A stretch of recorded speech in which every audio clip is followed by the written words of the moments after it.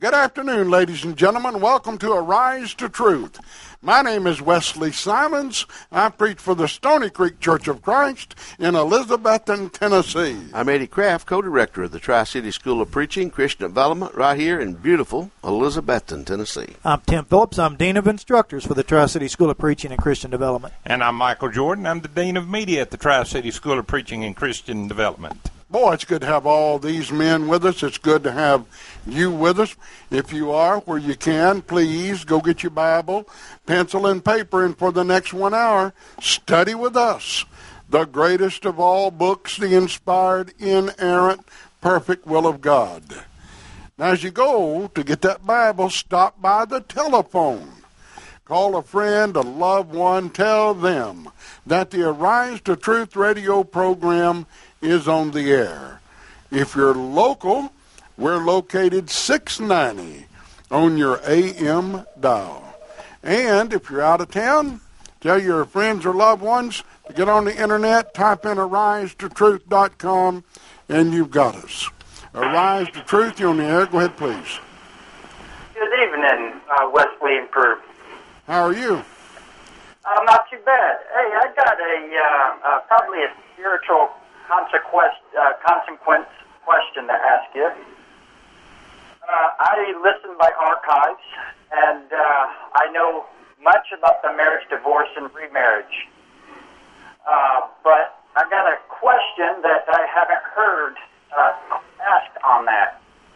And I know about, all the laws and everything, but my situation is my wife had a marriage that was scriptural. It was her first one, and her husband committed adultery on her, and then out of retaliation, she had an affair with some other guy. Now, both of them are a guilty party now, right? Yes, if they did it out of retaliation, I'd say that's true. Okay, now say if it wasn't out of retaliation and say, time did pass, that she was searching for a divorce because of the adultery, but it never went through by the state. Under God's law, I know that she was trying to put him away, but she still had to wait before all that until she got the official divorce from the state. Okay, our advice would be to anyone, wait. If you don't wait, then how can you really declare yourself an innocent party to a large degree? Especially when the waiting period now is not that long in most states. So I don't see why an individual won't make the sacrifice and wait. I know Eddie and I have talked about this, and the elders here. We even advise people don't even date. Don't even think about another mate for the most part. Just worry about taking care of that first marriage, being faithful to your mate, and then putting your mate away for the cause of fornication. Yeah, and that's what I was thinking. This is, of course, before she even knew about the word and all that. So, and it was just like me too. So, but we are married now, and it was my first marriage too. So I just haven't heard this point kind of raised like this, so maybe it would help others and as well as me. Okay, now hold it just a minute. So you married this woman that committed the fornication out of retaliation? Yes, I did. Okay. All right. Now, how long was it when her husband committed fornication? How long was it before she decided, well, I'm paying him back?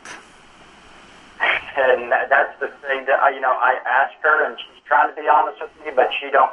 This was like 20 years ago, so all the details to her are fuzzy, which then, Wesley, reminds me to ask you this question.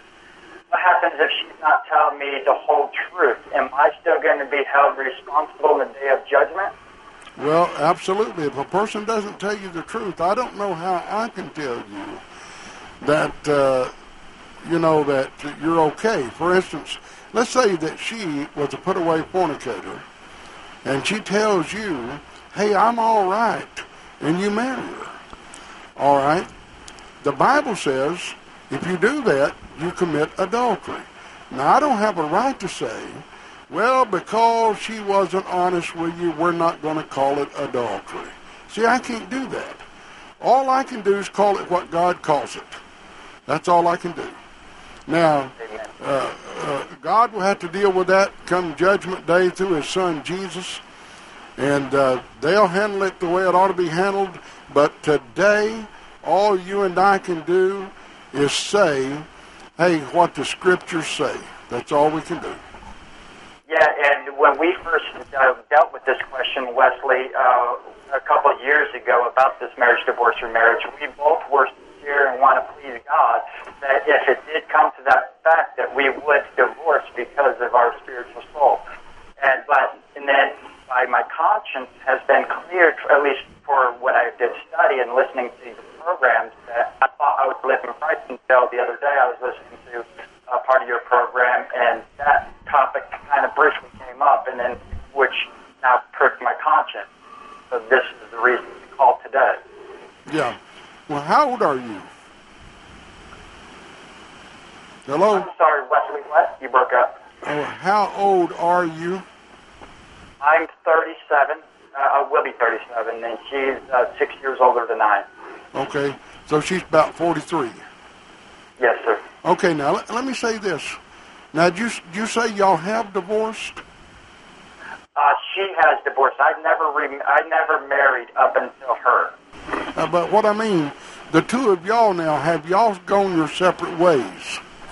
No, we are still an item because I just listened to your program, Monday. So, yeah, yesterday. So now it's been on my heart today, so I called you today. Okay, let me say this. There's some things that you and I must have to sustain life. Food, air, water, etc. Now, a marriage and a sexual relationship is not one of those. And so then you and your wife may be far better advised for your soul's sake to go your separate ways. You see what I'm saying? Amen. Yes, I see. And I hate that. I don't like that a little bit. But yet, you want to safeguard your soul.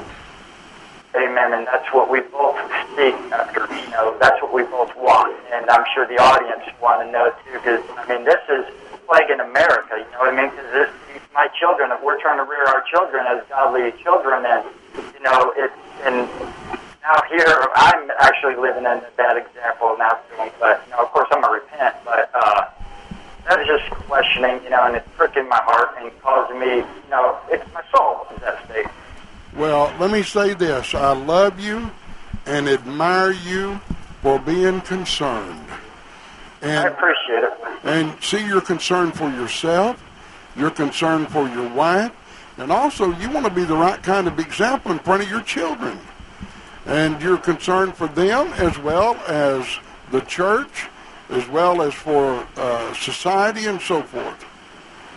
I appreciate it. And Wesley, I got one more question to ask you that is not as much as a spiritual consequence. But in Hebrews 1, chapter 11, when we read about the Hall of Fame of Faith, if you will, when it jumps down to probably, I don't have my Bible, but down to Hebrews 11, say 39, 42, and it says, "Therefore we are surrounded by such a great cloud of witnesses." And when I read that, it's like a cloud. So, it's like even baptism. We're surrounded by 360 degrees all the way around, just not from the right or left. My question would be, how are they of the Old Testament who were faithful, and we see by example of their faith, by their work, how are they witnessing to us when it says that? Okay, that's a great question. It sure is, and we'll take off on that and maybe say some more about marriage, divorce, and remarriage as well, okay? I appreciate it, Wesley, and as far as that marriage, divorce, and remarriage is concerned is, I did listen to all the past things, so, we don't have to spend too much on the foundation part, because we know you just touched on this last time, so, a couple of weeks ago, so I don't want to beat a dead horse, take you off of your topic, but I appreciate it, guys. Well, love you, and, let me say one more thing about you. I appreciate your being desirous of truth and not getting mad at me when I maybe give you an answer that goes against maybe what you would like for the answer to be. You see what I mean? And, yes, sir. And I love you for that. I sure do. And I love you guys, too. Okay, well, thanks for calling. Thanks, guys. Keep up the good work. God bless. Bye-bye. Okay, bye.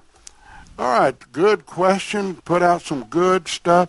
Now, ladies and gentlemen, one of the toughest subjects to deal with is marriage, divorce, and remarriage. And fellas, it's because we live in a country that says you can divorce from any and every reason. Get married to anyone just about now. A man can marry a man, a woman can marry a woman.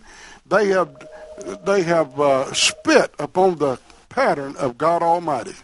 Rise to truth. You're on the air. Go ahead, please. Hey, Wesley, how you doing? I'm doing good. You? Yeah, I had a question.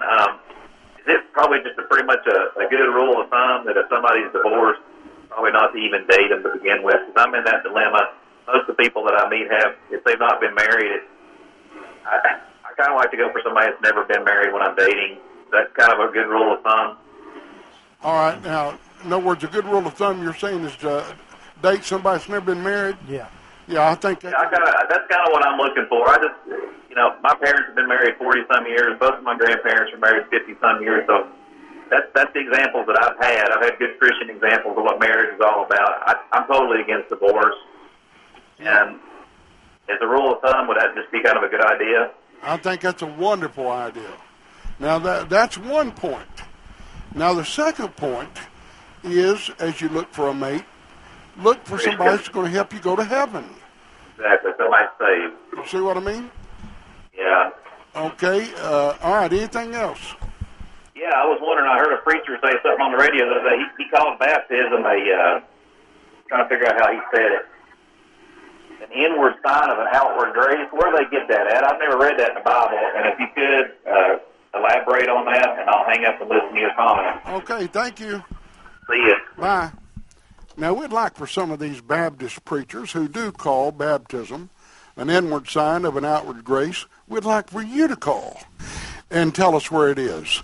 The caller made a good point. Now, it's nowhere in God's Word. That's right. You know why they got to call it that? Because they will not call it what the Bible calls it. Act that brings about the remission of sins through the blood of Christ, Acts 2:38. Also, it's part of calling upon the name of the Lord, Acts 22:16. It's also an action that puts one into Christ, Romans 6:3 and 4, Galatians 3:27 through 29. It's an action that saves, 1 Peter 3:21, and gives one a good conscience, 1 Peter 3:21. Now, they're not going to call it that. When I debated Dewey Williams on live radio on another station, one of his own members called in and said, Dewey, if you didn't baptize me for the remission of sins, in order to be saved, would you mind telling me why you baptized me? He could not answer her. Now, isn't that amazing? Now, I can tell people why I baptize people. Jesus said, he that believeth and is baptized shall be saved. I believe that with all my heart. Now, friends, you can be bullheaded, stubborn, if you want to, but you're going to be lost when you rebel against the very word of God Almighty. I've had through the years several times people say, what does baptism in water have to do with my salvation? Well, 1 Peter 3:21 answers that. It has the same thing to do with your salvation that belief does, repentance does, confession does, grace does, and every hope does, everything because of its connection to the resurrected Jesus. That's right. If Jesus had not been resurrected, then you couldn't believe. Your belief in Jesus would be of no value, no more than Muhammad. Your confessing his name would mean nothing. Your repenting of your sins because Jesus said to do so would not carry a bit of weight if he's not been resurrected. We dealt with this morning in taping Biblical Viewpoints. Ladies and gentlemen, please write down 1 Peter 3:21. And notice what Peter said. Peter, dealing with baptism, says it's the like figure whereunto even baptism talking about the Noah being saved by water, the 8 souls, the like figure whereunto baptism doth now also save us. Now, how does it save us? Well, it's certainly not the putting away of the filth of the flesh, but the answer of a good conscience toward God. Now, that's the parenthetical statement. I want to read the verse and leave out the parenthetical statement. The like figure whereunto even baptism doth now also save us by the resurrection of Jesus Christ. Now, that's how baptism saves us. Same thing that confession does and belief does, Romans 10, verses 9 and 10. When I show the baptism is connected to the resurrection, many times people will say, for the first time I now realize what baptism has got to do with my salvation. Same thing belief does. Friends, we were going to deal with Romans 6, which is interesting that this question comes up. Paul said in Romans 6:3, know you not as many of us as were baptized into Jesus Christ, were baptized into his death. We're buried with him by baptism into death, as like as Christ was raised up from the dead by the glory of the Father, even so we also should walk in newness of life. There's your new birth. If we've been planted together in the likeness of his death, we shall be in the likeness of his resurrection, knowing this. Through what we've just done, knowing this, our old man is crucified with him, the body of sin might be destroyed. We henceforth should not serve sin. He that is dead is free from sin. Now, that's what baptism got to do with it. Now, you can read. It won't take you long. Get you a concordance, look up the word baptism, and read every verse in the Bible about it. Not one time do you read where baptism is an outward act of an inward grace. Not one time. That's right. And yet, like our caller just said, you hear preachers make these kind of comments all the time on radio and TV. It's not biblical. Arise to truth. You on the air. Go ahead, please.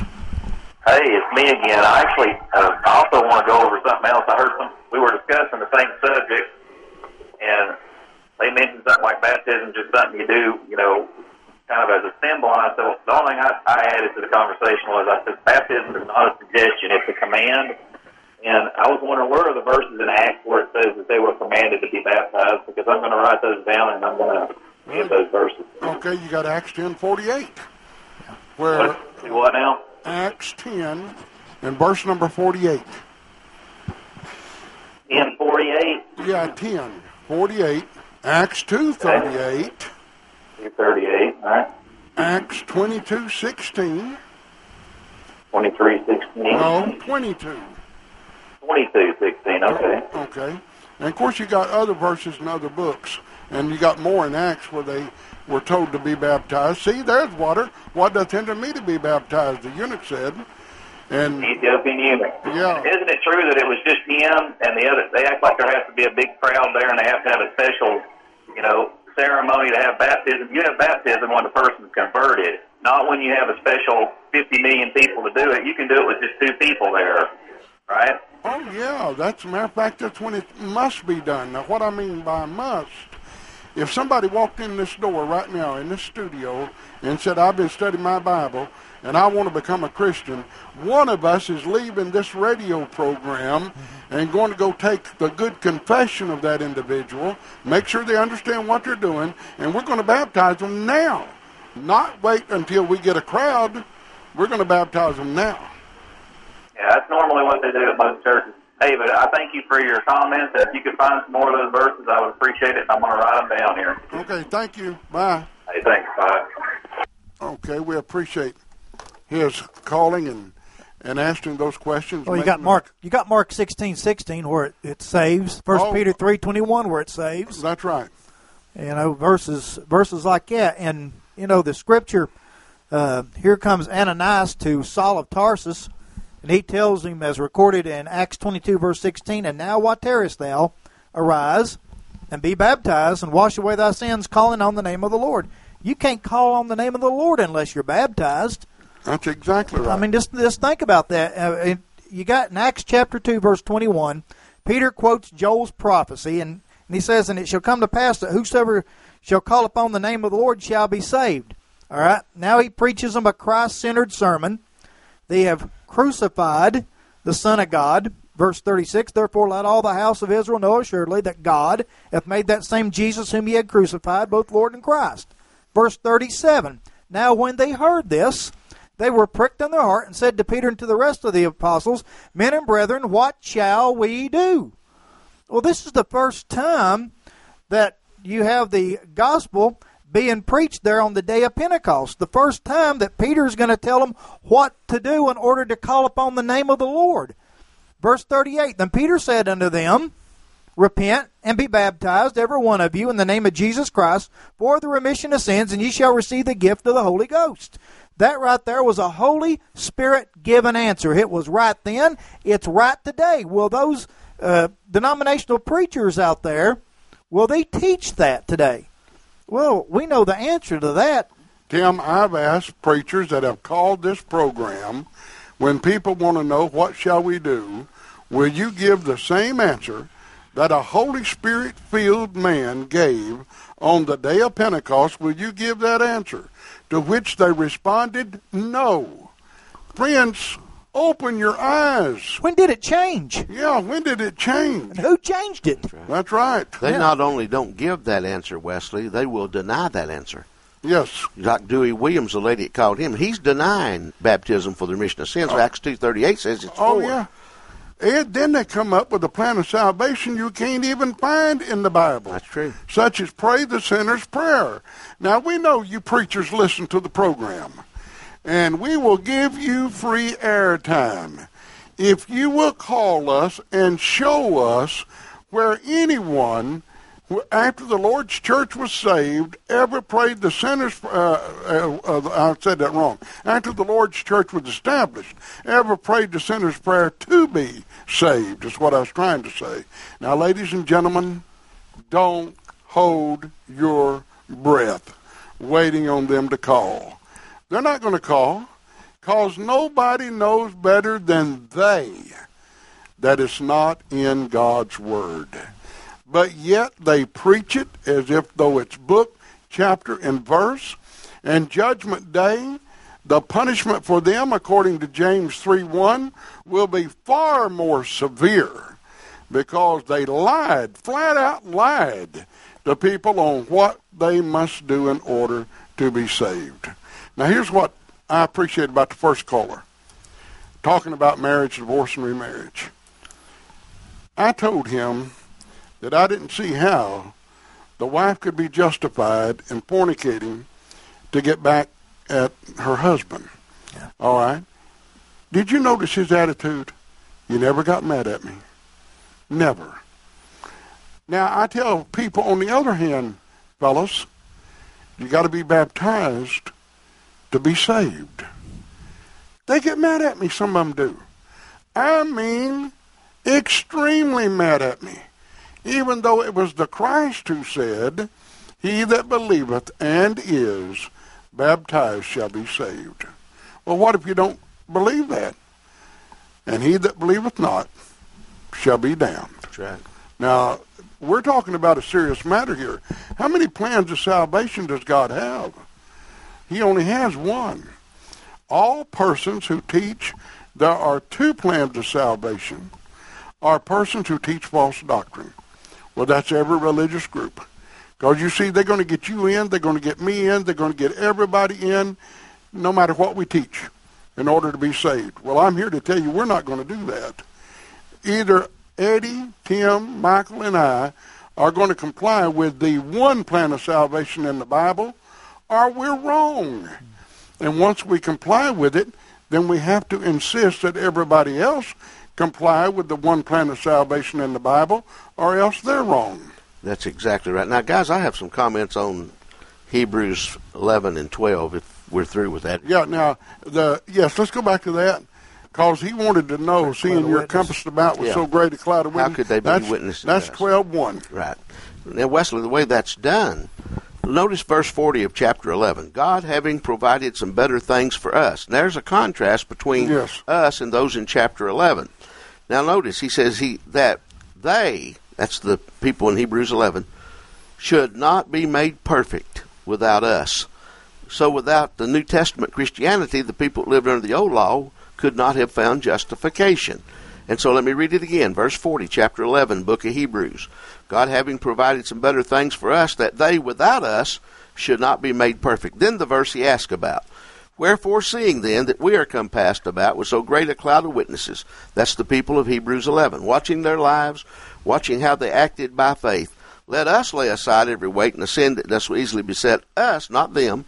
Let us run with patience the race that's set before us, looking unto Jesus, not looking to Moses, not looking to Noah, not looking to any of these people for salvation, but looking unto Jesus. Why? He's the author and finisher.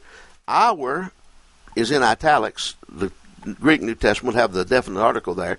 He's the author and finisher of the faith. Of course, that would be the author and finisher of our faith if we're going by the Word of God. Faith comes by hearing, hearing by the Word of God. But the text says he's the author and finisher of the faith, who for the joy that was set before him endured the cross, despising the shame, is set down at the right hand of the throne of God. And so how are they witnesses to us?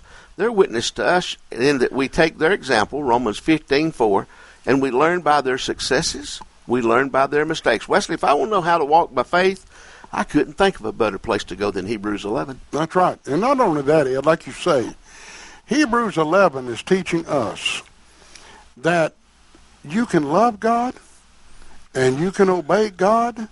You can win the victory. That's right. And here's some who did it. You see, and they're not complete without us. You know why?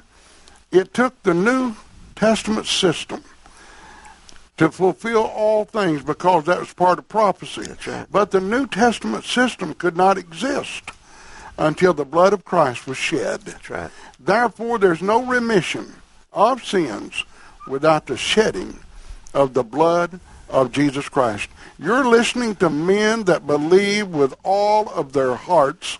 No one responsible for his actions is going to make it to heaven without the wonderful blood of Jesus Christ. We are people that believe in the blood and grace that's been extended through faith, that we do what God has asked us to do. Even those under the Old Testament system had to be redeemed by the precious blood of Jesus Absolutely. Christ. Hebrews chapter 9, verse 15, and for this cause he is the mediator of the New Testament, that by means of death, for the redemption of the transgressions that were under the First Testament, they which are called might receive the promise of eternal inheritance. That's right. That's right there is just, absolutely great that took place. But, you can just read the lives of those that, lived under the Old Testament law system. You take Abel here in verse 4 of Hebrews chapter 11. By faith Abel offered. He did something. He did it by faith. He offered unto God a more excellent sacrifice than Cain. Both of them were told what to do, because so then faith cometh by hearing, and hearing by the word of God. Mm-hmm. Both of them were told what to offer, but Cain didn't do his by faith. Abel did his by faith. So that teaches us, as we come over to the New Testament, that God is a spirit, and they that worship him must. That's not a suggestion. That word there, must, comes from a Greek word which means it is necessary. Must worship him in spirit, that's what the right attitude, and in truth according to his word. So we can see by Abel offering up to God a more excellent sacrifice, what must we do under the New Testament? We must worship God the way he has prescribed, not any way that man has deemed in his own heart that, well, I think I'll go ahead and worship God any way that I want to. No, that's what Cain did. That's what Cain did, and it got him in trouble. So there's an example of how we worship. Now, you get to verse 7. By faith, Noah, being warned of God of things not seen as yet, moved with fear. Notice he did something. He moved with fear. Well, what must we do as New Testament Christians? If we're going to be right in the sight of God, we better move with fear. There's people out there that need to hear the gospel, and we better move with fear because we need to teach these people. Abraham, verse 8, by faith Abraham, when he was called to go out into a place which he should after receive for an inheritance, obeyed. Well, we can see by Abraham's example that we better obey God. Jesus Christ said, "Why call ye me Lord, Lord, and do not the things which I say?" And Hebrews chapter 5, verses 8 and 9, teaches, though he were a son, yet learned he obedience by the things which he suffered, and being made perfect, he became the author of eternal salvation unto all them that obey him. So we can see the great examples of those that live faithful under the Old Testament law system. That means that we better obey what Jesus Christ told us to do under the New Testament law system. That's exactly right, Tim. I like what you said there about the law system, too. I made yesterday morning, fellas, when I was teaching the book of Romans to our students, I encouraged them, don't make the mistake some do. Don't read the Bible and it says you're not justified by the works of the law and take that to mean every single solitary work. Yeah. The works of the law is talking about the works of the law of Moses. Absolutely. Now, it is true you're not going to be justified by works alone of any kind. But the point is, there is a law, guys, and people say we live under grace, not under law. Isaiah, when he prophesied of the coming kingdom, said the law of the Lord would go forth from Jerusalem. When Paul wrote the book of Romans, he said there's a law of the Spirit of life. That's right. And we got to obey that law. There's a works of righteousness that has to be submitted to, according to Galatians, Matthew 6:33, Galatians 2 and 3 for that matter, and on it goes. And so we got to obey the gospel. Eddie, if there's not a law, then I've never committed one sin. I was getting ready to say that from Romans 4:15, the same book that they try to go to, say there's no law. Yeah. Well, I've committed sin. You know what that means? There's a law I've violated. That's right. That's God's law. So then I've got to appeal to God's law on how to deal with my sin problem. And if I don't go to his law to find out how to deal with my sin problem, then I am a lawless, ungodly individual. You know, I'm acting without law. You know, it's kind of like John the Baptist told Herod, you've unlawfully got your brother Philip's wife. It was against God's law, not the laws of the land, because he had married her. Fellas, Jeremiah 31, beginning in verse 31, talks about the new covenant. Mm-hmm. Now, a covenant is an agreement between one or two or more parties. That's right. So if there's agreement, but I like what he said, Jeremiah talking about this, said this is the covenant, verse 33, Jeremiah 31. Now get this is Old Testament. Mm-hmm. This is in the Old Testament. He said, this is the covenant I will make with the house of Israel after those days, saith the Lord, I will put my law in their hearts, and will be their God, and they will be my people. Now there's the law. That's New Testament Christianity. Friends, that's a law of grace. That's a law of faith. It sure is. And to show two different laws from the law of Moses to the New Testament law, Jesus Christ could not be a high priest under the Old Testament law system. That's right. Hebrews 7 verse 12, for the priesthood being changed, there is made of necessity a change also of the law. That's right. So the law had to change in order for Jesus Christ to be our high priest, and he's high priest and king sitting on the throne today. Yeah, that's right. Now we're going to have to ask that the preachers let up on calling, that's calling in to prove the sinner's prayer. No, that's a joke. You know no one has called to do that. But yet that's what they preach. It's what they put in their tracts. They'll even write in the tracts the prayer to pray. And then they address it to the wrong being. Dear Jesus.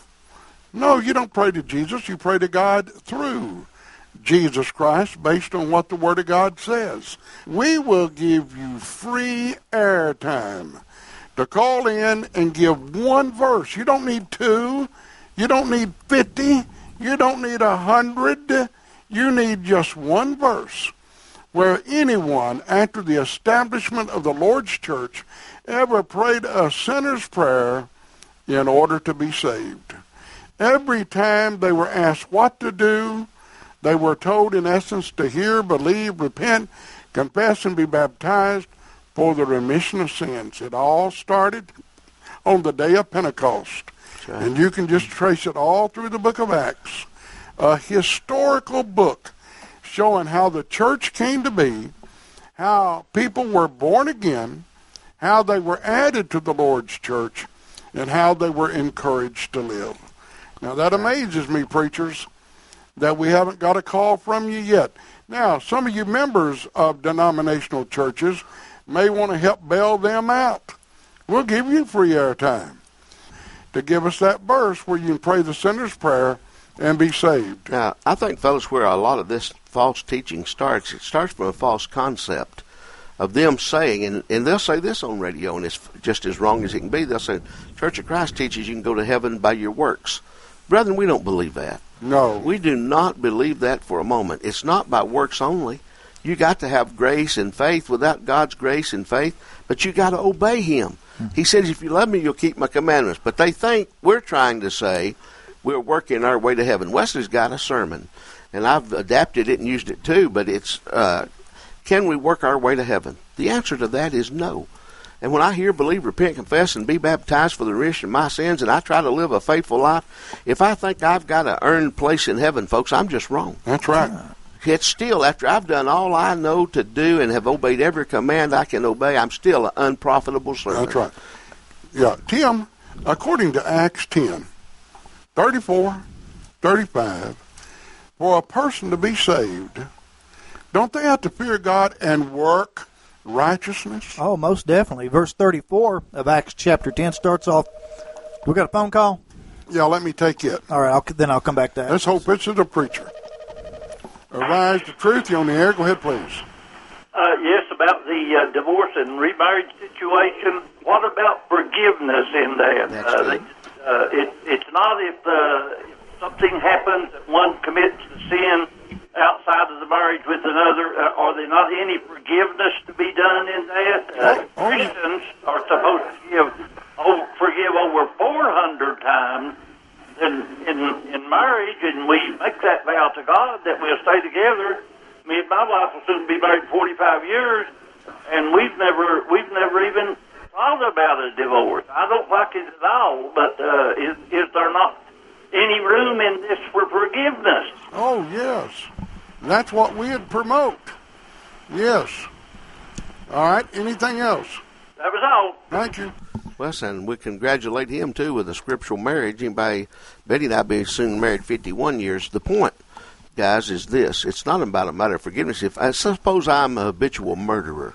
Yeah. And I come to you, Wes, and I say, I'm a habitual murderer. I just enjoy it. I don't know why. Mm-hmm. And you say, well, what are you coming to me for? I want to become a Christian. And you tell me what to do. Well, since I'm an habitual murderer, I can't be saved. No, I can be forgiven, but I got to quit murdering. That's exactly right. And if I'm going to be, if I'm a fornicator, a put-away fornicator, and I'm living in fornication, I got to get out of it. Ed, let's do it this way. Let's go back to the first caller, where he said the woman's husband fornicated. All right, then she goes and does the same thing to retaliate. Now, the perfect situation, if they'd have come to us, we'd have told them what both of you need to do is grow up and repent. And stay together. And stay together. That's right. That's what we'd have told them. We would have preached forgiveness to them. That's right. Now, that's what I try to do in marriage counseling. When someone comes to me and they got a problem with their husband or their wife, I set them down and I talk to them about forgiveness and trying to get back together. Now, Wesley, let's say here's a situation. Here's a husband and wife that comes to you, and the husband has committed adultery on his wife. She can forgive. He asked for forgiveness, and according to Scriptures, I mean, if she's going to be right, she must forgive him. That's right. But does she have to take him back? No. No, she may feel she cannot trust him, and she does not have to take him back, but she has to forgive him. That's exactly right. So remember, forgiving one and putting one's mate away for the cause of fornication can be two different things. That's right. And we need to keep that in mind. Well, this is why we need so badly to teach our young people. That's right. What about marriage, divorce, and remarriage before they get into some of these dilemmas? Yeah. And a lot of people are in situations that they never intended to get in, but they're in. And it's too late to do much about that, but they can teach their children and others what the truth is about it. But definitely, and I've heard people say, well, divorce then is the unpardonable sin. There's not a sin that can't be forgiven if you will repent of it. Right. The unpardonable sin is living in habitual sin, and you will not quit it.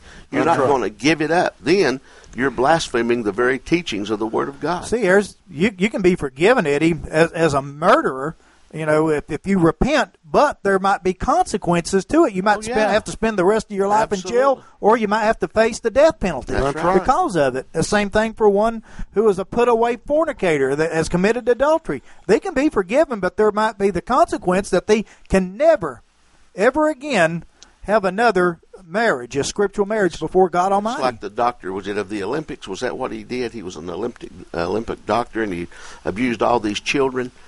He can be forgiven. If every parent and every child stood before him in the courtroom and said, "We forgive you," that doesn't mean he shouldn't go to jail for the crimes he's committed. Right.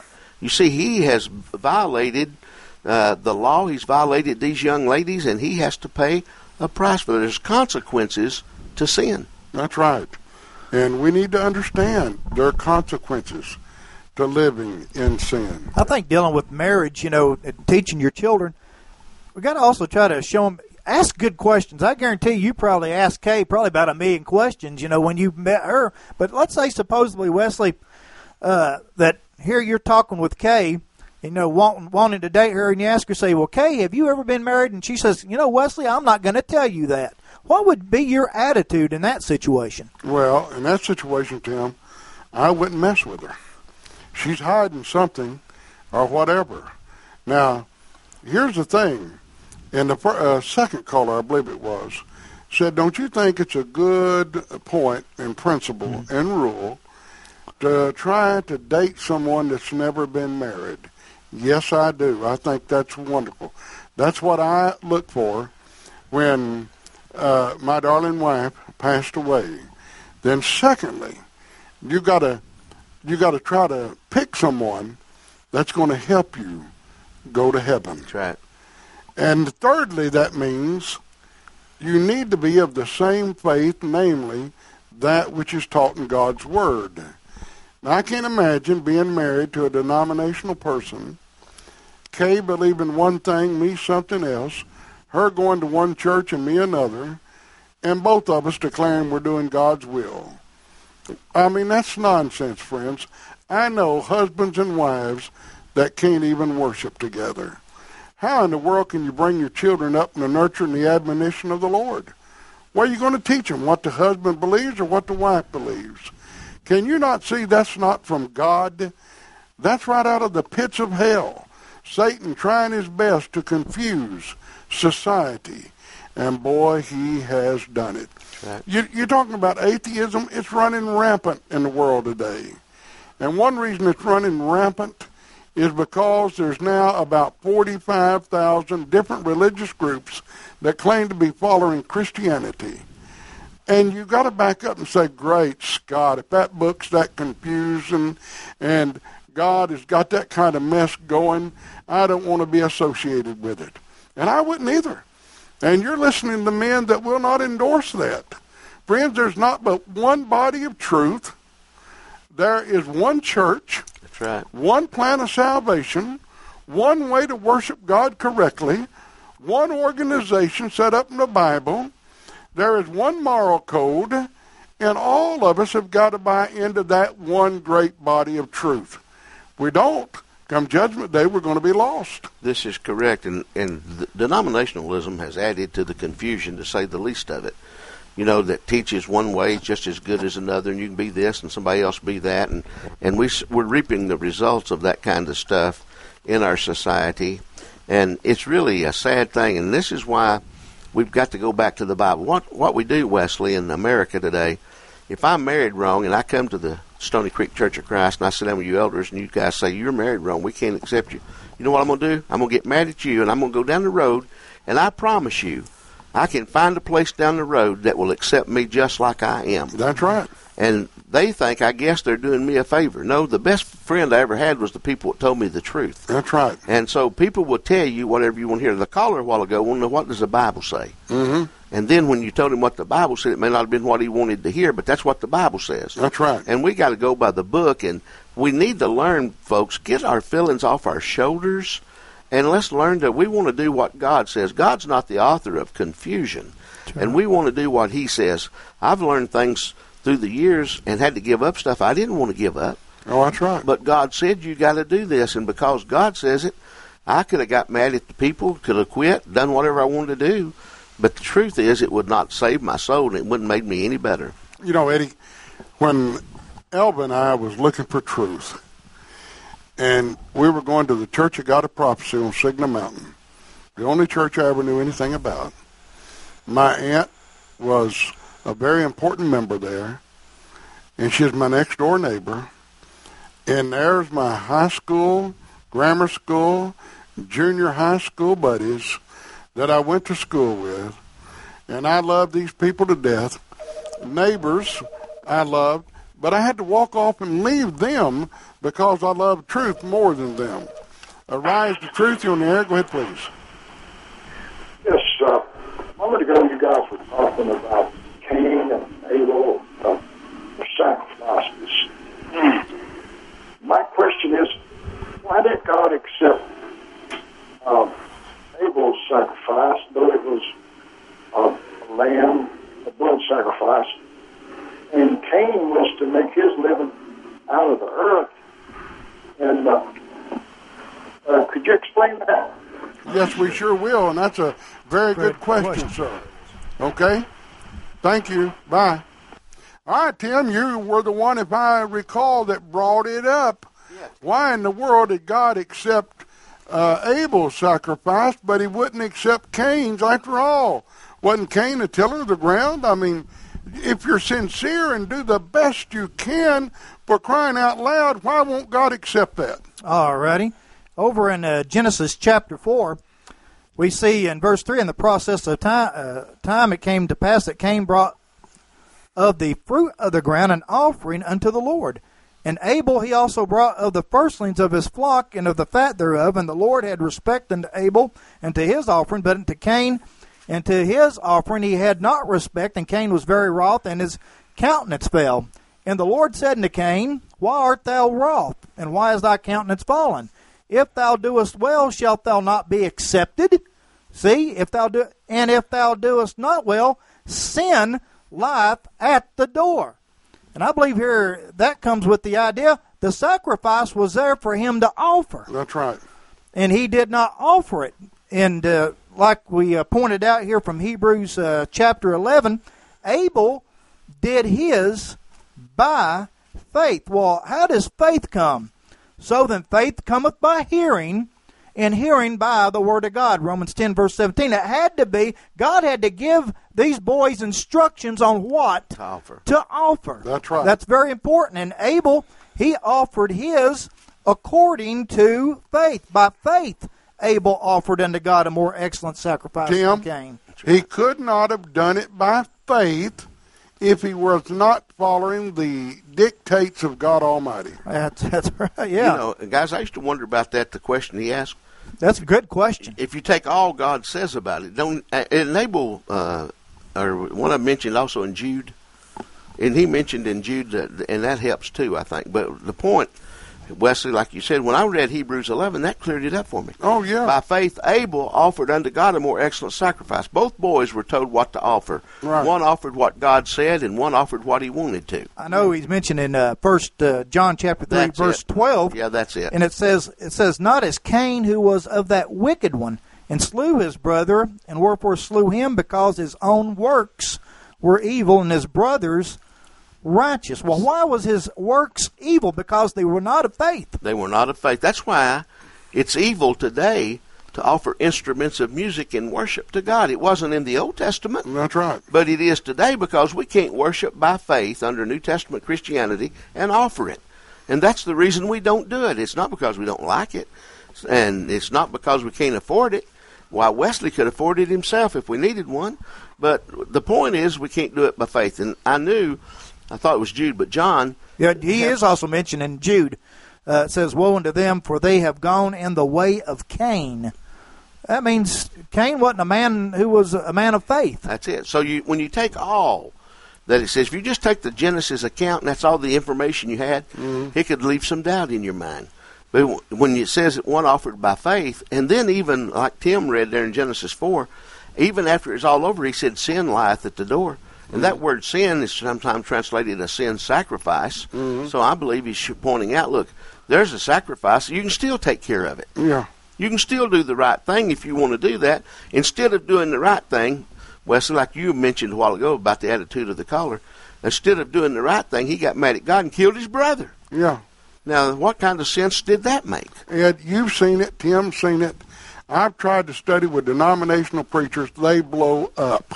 They blow up. That amazes me. Now, friends, if you're a denominational preacher and wish to study with us, it'll tickle us to death. If we're wrong, show us. Do it in love and show us. We don't care for you pressing the point, but love us enough to show us. That's right. Because we don't want to go to hell, and we don't want you to go to hell. But when you say one church is just as good as another, now here's what you're saying. Truth is not absolute, neither is it attainable. I mean, you can believe one thing, I can believe something else. We can just make the Bible say whatever we want it to say. God says, no, you shall know the truth, and the truth shall make you free. Now, friends, sincerity by itself is not going to get the job done. These preachers have the attitude, well, as long as you're sincere and you're seeking God, God will accept it. Well, no, that won't work. Arise to truth, you on the air. Go ahead, please. I do have a brief comment. You know, where Cain killed Abel over their sacrifice. One gave the sacrifice God wanted, and one didn't. And the one that didn't, he said, will you not be accepted if you do well? I think the point and the key there is if you're willing to repent from the heart and do different, do it God's way and not man's way, then we'll be accepted. But it's hatred from the devil that causes us to throw fits and do something to somebody else because we fell down in the grace that God has given us. So if we repent of that, then God will accept us. That's all I've got. Amen. Thank you. Bye. Now, friends, that's exactly right. Now, he might have made you mad, but he told the truth. And that's a good point that he made there from Genesis 4, verse 7. If thou doest well, shalt thou not be accepted? Yeah, he'd be accepted if he'd do well and listen to what God told him. Now, what constitutes doing well, though, Tim? Being obedient to what God has said. I mean, we must do that. But without faith, it is impossible to please him. For he that cometh to God must believe that he is, and that he is a rewarder of them that diligently seek him. But you must seek him his way. That's Hebrews 11:6. Prove all things, hold fast to that which is good. Now, friends, what is good in religious matters? That which can be proven. That's right. Everything else is wrong. We got to have Bible authority for what we do. Now, in teaching my darling wife, Kay, she used to be a Baptist, and I taught her out of it. I asked her, what separates the Church of Christ from everybody else? And she's got it. She says, Bible authority. Amen. Bible authority is that which separates us from everybody else. We demand Bible authority. That's why we don't have women preachers. That's why we do not have mechanical instruments of music. That's why we won't let a person divorce and remarry 50 times for any and every reason, and then when they get wife number 50, say it's okay. With God, it's not okay.